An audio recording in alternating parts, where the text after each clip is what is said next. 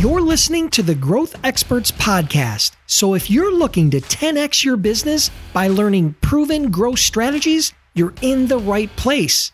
During my interviews with top CEOs, entrepreneurs, and marketers, I dig deep to uncover the real strategies, hacks, and tools to help you achieve your goals.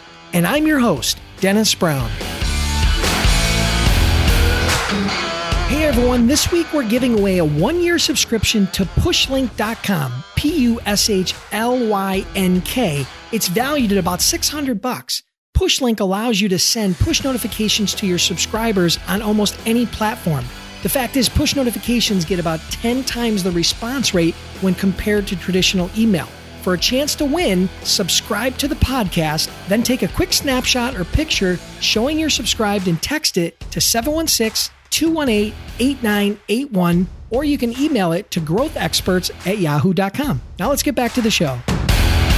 Welcome back, everybody. And today, again, we have yet another amazing guest. His name is Zach Cornett, and he's the co-founder and COO of Squared, which is a digital retail marketing firm that specializes in Amazon. The company works with brands like Sovereign Silver, Ascent Protein, Freeze Sleeve, Tiger Tail, Dr. Mercola, and more. So today is a first. We're going to talk about the 800-pound gorilla, also known as Amazon. So welcome to the show, Zach. Thank you, Dennis. Thanks for having me. Yeah, I really appreciate you being on here. And again, no pressure, but you're the first person to kind of become that expert on Amazon. And when I thought about it, you were the first guy that came to mind. You know, we met several years ago. You had a booming business then, and it's done nothing but grow since then. So do my audience a huge favor and just tell us a little bit about what you got going on over there at Squared. Sure. Yeah, absolutely. Well, I'll tell you that I didn't start out being an expert on Amazon. It definitely was a trial by fire process, as I think most businesses are. But yeah, so what we have going on is we basically represent brands on Amazon. Usually they're established brands, and we are their arm. We take care of all of their Amazon marketing. We take care of their listings. We take care of strategies. And we do it from a very unique angle because we don't necessarily do it like a agency would. We don't charge for anything. We simply just buy their product and retail it, but we work with them very closely. So, I know all these brands, the owners of them, we work very closely. And yeah, so we make sure their brand is represented on Amazon the way you would find it in a retail shop. So it's a wholesale to retail type of relationship, but obviously a lot closer because these are established brands. So you're putting you're the face of the brand on Amazon, really. Yeah, exactly. And we got started. Businesses don't always stay in the same vein through the whole life cycle. We got started selling in 2010, so things have changed dramatically since 2010 on Amazon to where it is now. And so we really positioned ourselves to say, okay, what are the biggest pain points that big brands are having on Amazon in this increasingly more digital space, and where some brick and mortars are really struggling. So how do we help those brands navigate that space when that's not really their bread and butter? Yeah. So, you bring up a really good point. And before the interview, you can't help hear about how retailers are literally dropping like flies. I mean, the most recent one, that's notable is obviously Toys R Us, right? So Toys R Us going out of business. And so based upon your experience and what you just said, which is everything changing so rapidly, with everything that you're seeing, what do you see as the future of selling on Amazon? How is it going to change? Because it's getting more and more crowded. So my gut tells me it's going to get harder. Is it not? I think that generally speaking, yes, it is going to get harder to sell on Amazon, but there's also a lot of opportunities that get created there because everyone is flooding to a one platform market. And because anyone can get on there, I mean, it does create a lot of opportunities for the movers and shakers that really want to enter a space. I mean, recently, I know we've worked with a company that went into a space that was gargantuan, has been gargantuan for a long time, but they had a very specific business model. They knew exactly what they wanted to accomplish, and they penetrated, and they're doing well. So yeah, I think it is going to be harder for the people that just want to hop on and get a sale on Amazon. But I think for any business, there's always going to be opportunity there to grow. Yeah, make it getting increasingly complex and difficult. is an advantage for you, a guy who's, weathered and has been through those changes, has already knows the strategies that are working. You have your hands on it. You know how it's changing, so you can change with the environment. Someone that's just coming out of the box, like if I decided to just start selling a product on Amazon, it might be a little bit more challenging. So I think someone like yourself who's positioned, as a digital retail expert, right? I think you have a huge advantage. And I think that just my take on it, right? But I think that's a huge leverage point for you with brands going forward, because again, bringing that type of expertise in house is not an easy thing to do. So kudos to you for being kind of ahead of the curve there. So tell me a little bit about, if you could we pivot a little bit and tell me, you started this back in 2010. When you started, were you selling your own products? Were you doing this brand thing? How did that kind of evolve from start to the brand component that you have now? Sure. Well, back in 2010, I was still in college. And awesome. Yeah. So, it's taken on a few different hats for sure since then. And we were just retailing products, any products that we could find. So we weren't selling our own brand. I didn't have my own brand at all. Back in 2010, you could pretty easily acquire any product line that you wanted and start selling it online. And those companies had no way of monitoring that. They didn't really care if you were selling it on Amazon. So really anybody and the brother could get a product line and start selling it on Amazon. And the people that were doing that were really selling a lot of units.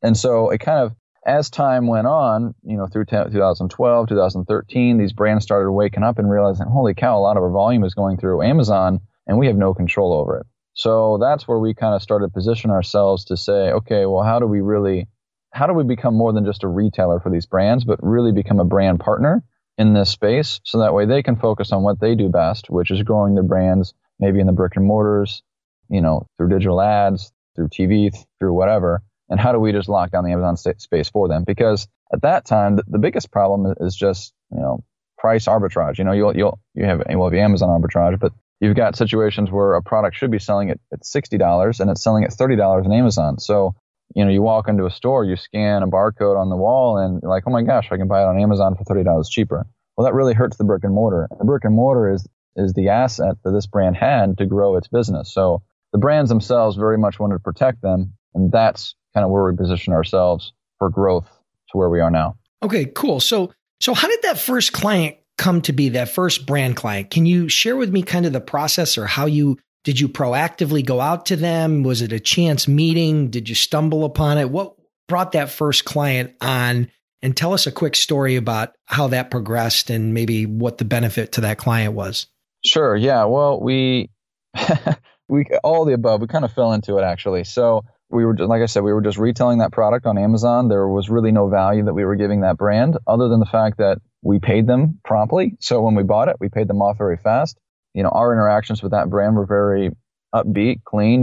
We made friendships within, the buying team of that company.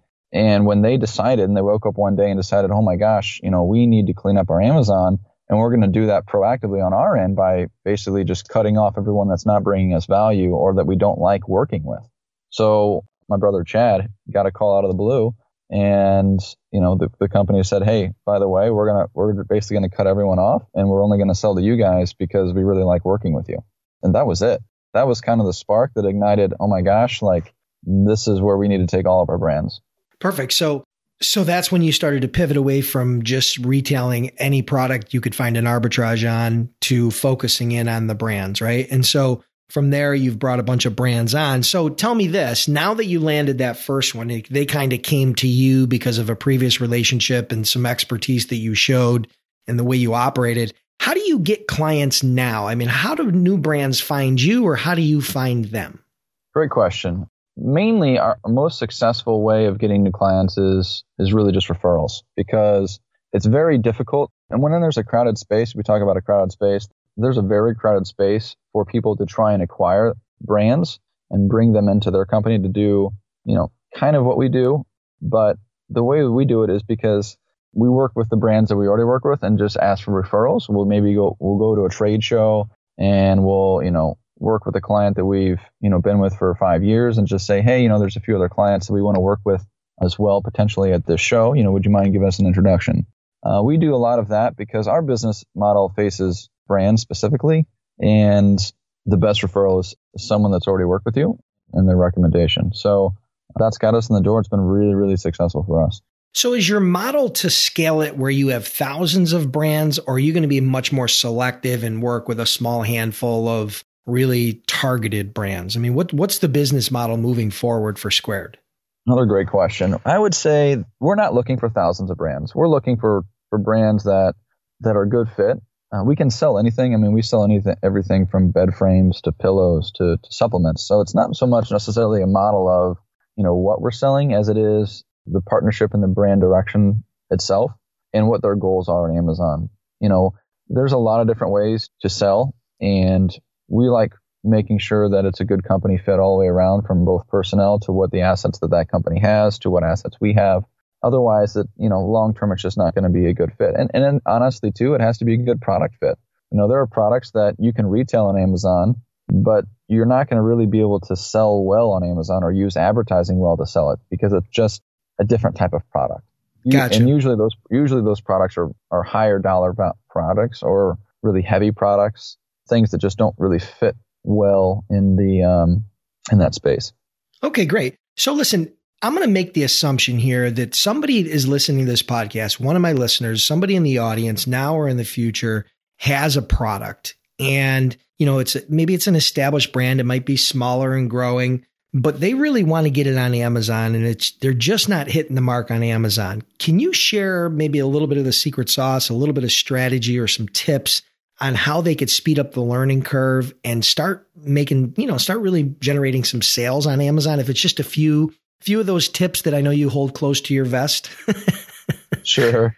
Well, I guess let me ask you a question then. Do you feel like this product would be, a very unique product, or a product that you could genuinely find anywhere? Let's assume that it's a product you could find anywhere. Okay.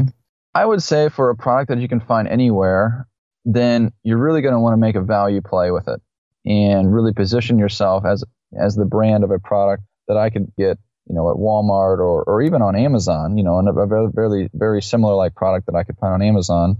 I would say that you're going to have to, it's a price game. So I think that if you're trying to acquire a customer, you need to know what the value of that customer is, and maybe use a product like that to sell them on another product and kind of stay within your same niche. So staying in very similar categories is a good place to be. So you can have one product that you generate your customers with, that you then sell other products down the road.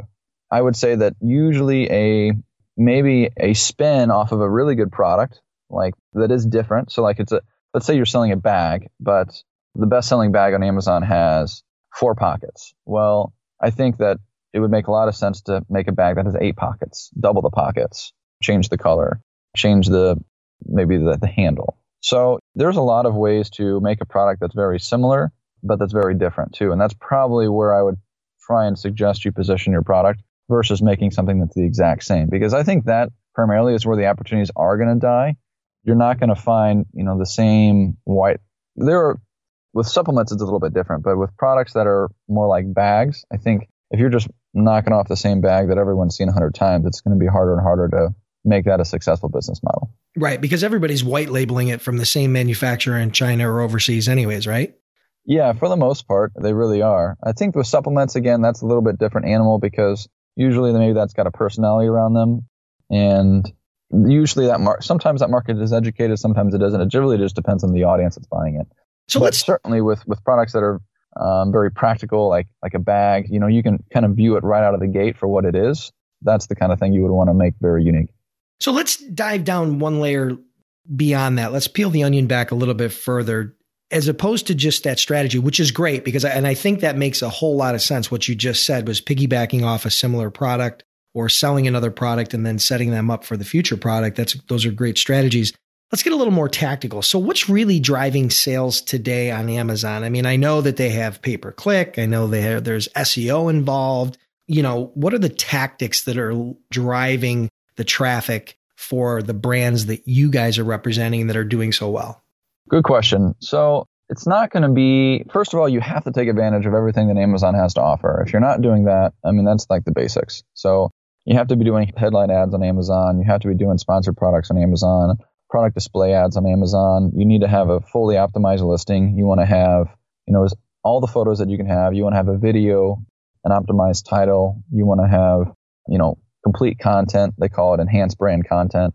You want to have all of those things on your listing so that way when people land, that they're going to convert. It's just like Amazon doesn't give you much space to sell your product. So the space that they do give you, you need to maximize. So that's kind of what we help brands do out of the gate. And then from there, it's a matter of what traffic you're going to send to it, both from on Amazon and outside of Amazon. And I would say there's a lot of strategy on Amazon themselves. You need to do a lot of keyword search, similar to where you would do it on Google back in the day, even now. But I would say the primary driver outside of Amazon would be Facebook. That a lot of people are driving very successful traffic from Facebook to Amazon and getting a lot of sales. So I would say those two. So is that organic Facebook, or is that more Facebook, paid advertising? What do you see working best there? Well, I think paid Facebook ads is like, using a sniper. This is the sniper approach, which is always nice because you're able to control your variables a little easier.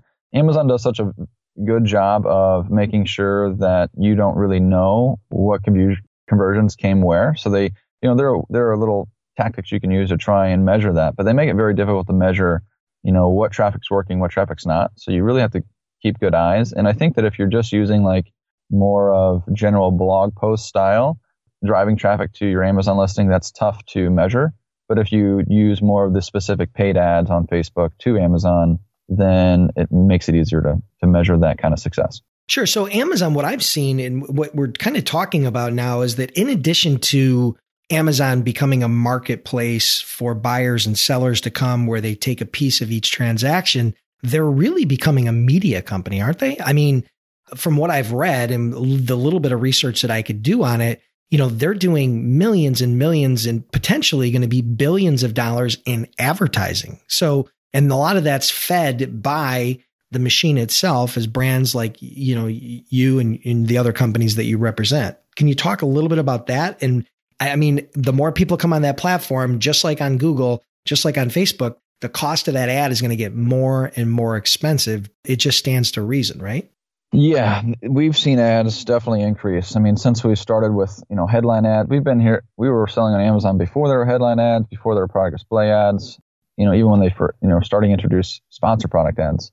I mean, I remember hearing when just selling FBA first just got, released. So it's because the volume is becoming just huge from everywhere, and everyone wants to buy this traffic because they know all of their buyers are hanging out on Amazon. I mean, you hang out on Amazon, I'm on Amazon, everybody is on Amazon buying things. So if you want to sell something, you need to go where the buyers are, and that's where the ads are. And Amazon has done a fantastic job of cornering that market. So yeah, the ad spend is going to continue to increase, but it's still not that bad. I mean, if you have a product, again, if you have a good product selling at a competitive price point that is really bringing people value, there is no limit to the amount of money that I would spend on an ad that is even just breaking even. Even if I'm just generating customers, you're generating customers that, have never been in your funnel before. So I think it's still very, very competitive, very, what's the word I'm looking for?